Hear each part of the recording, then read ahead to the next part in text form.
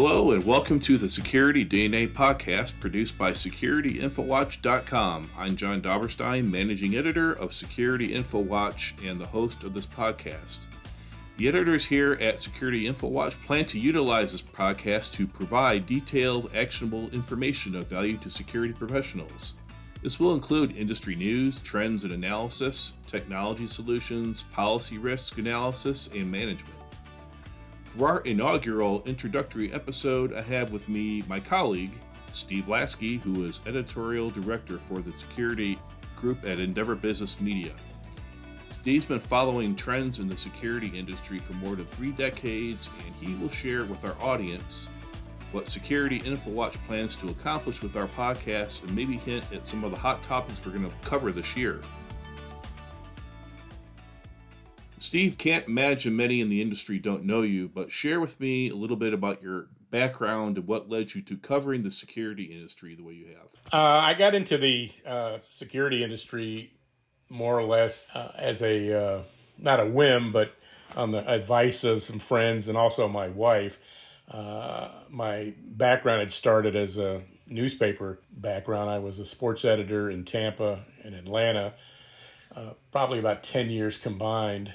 My wife at the time, when we moved back down to the Atlanta area, she was working at a publishing company, and there was an opening for an editor, senior editor, and she asked if I was interested, and I was thinking about getting out of the newspaper business, which was, in hindsight, probably a pretty good move on my part. So I went to a little publishing company called Communication Channels Incorporated, CCI, and there was an opening for senior editor for a new launch. They were launching into a new vertical market, into the security market. They had a fence magazine, which they were looking to turn into an electronic magazine for the security industry.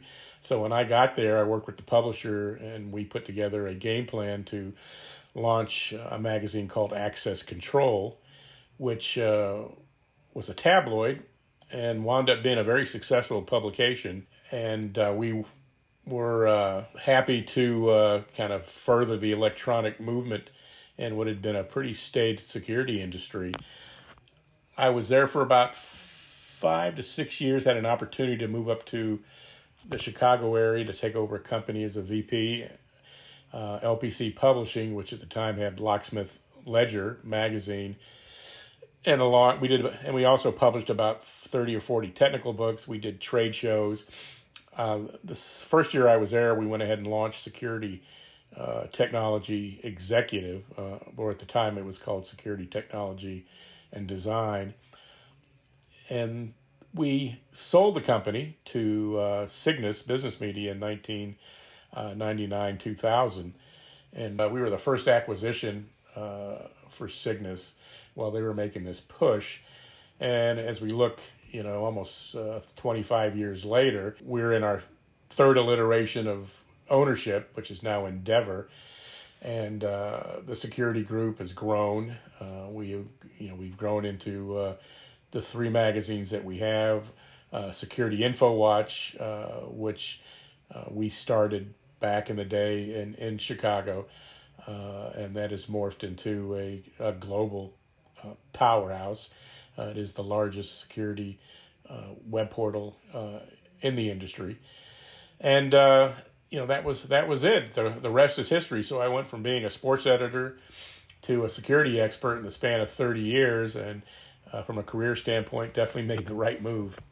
Right, yeah. It sounds like you were a jack of all trades, and you've landed on your feet with the security industry. So what has changed about the security industry as a whole since you've been following it? What are some of the really significant things that you have seen and continue to see?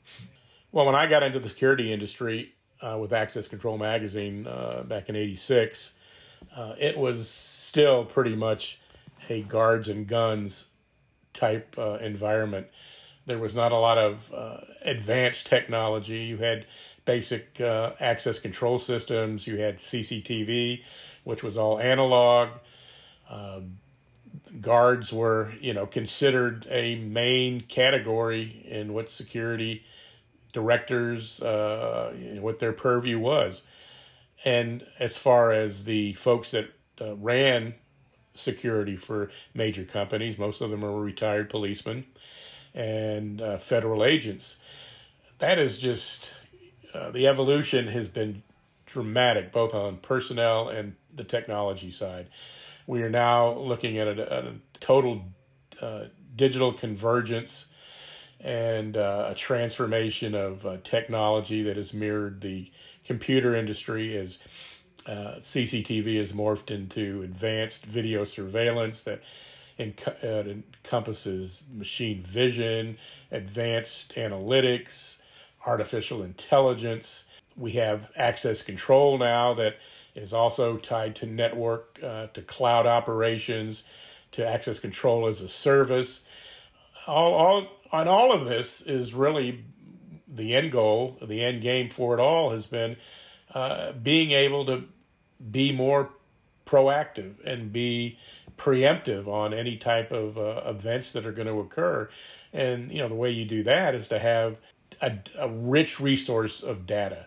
And that can only happen when you have networks that are tied to each other that communicate, when you have unified communication. So that's where we've changed. We're using more advanced technology.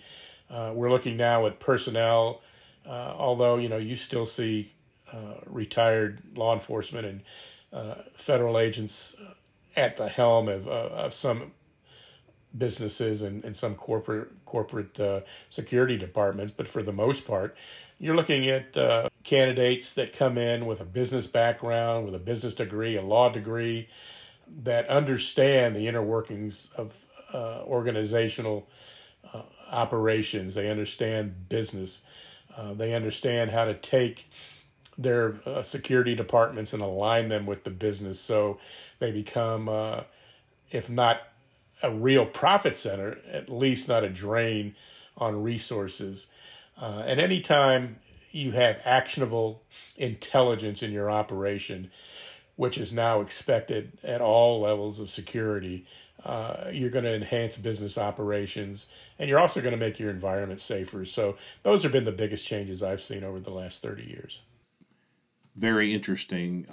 What are some of the hot button or salient topics that you think we're going to be covering in Security DNA this year? What do you see as being topics that people should be looking for?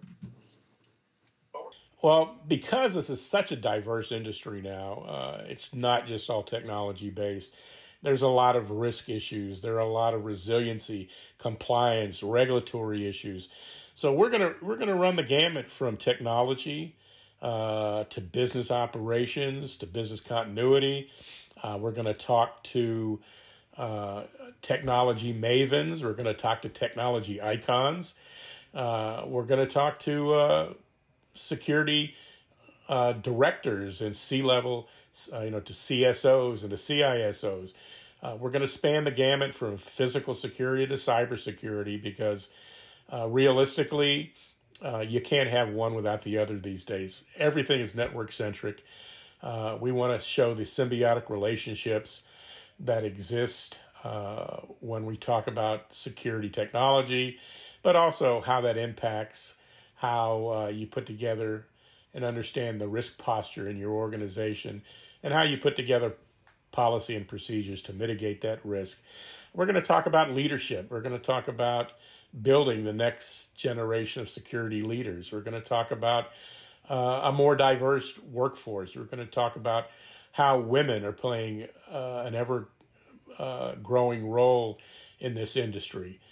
So we're gonna go from soup to nuts on this, and we're really excited about the broad range of topics that we're going to explore.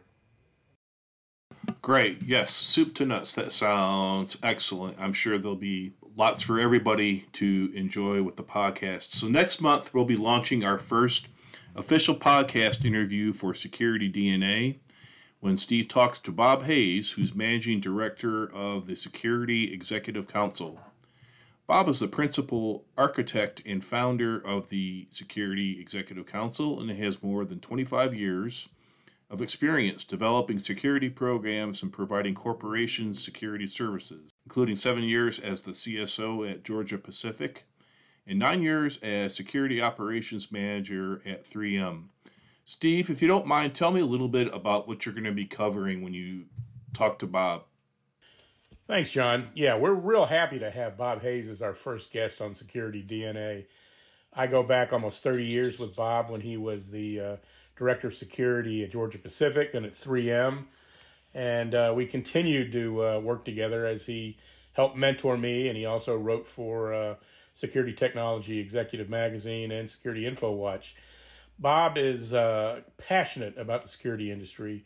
He's passionate about the new generation of security leaders this industry will see. He has taken his passion and built it into just a powerhouse organization called Security Executive Council, which offers mentorship to budding security directors in the corporate 500. He has an emeritus staff of former CSOs, CISOs that are on the road or in the classroom working with clients and working with anyone that is just looking for help to build a better program to mitigate and identify risk in their organizations. They have also built a repository,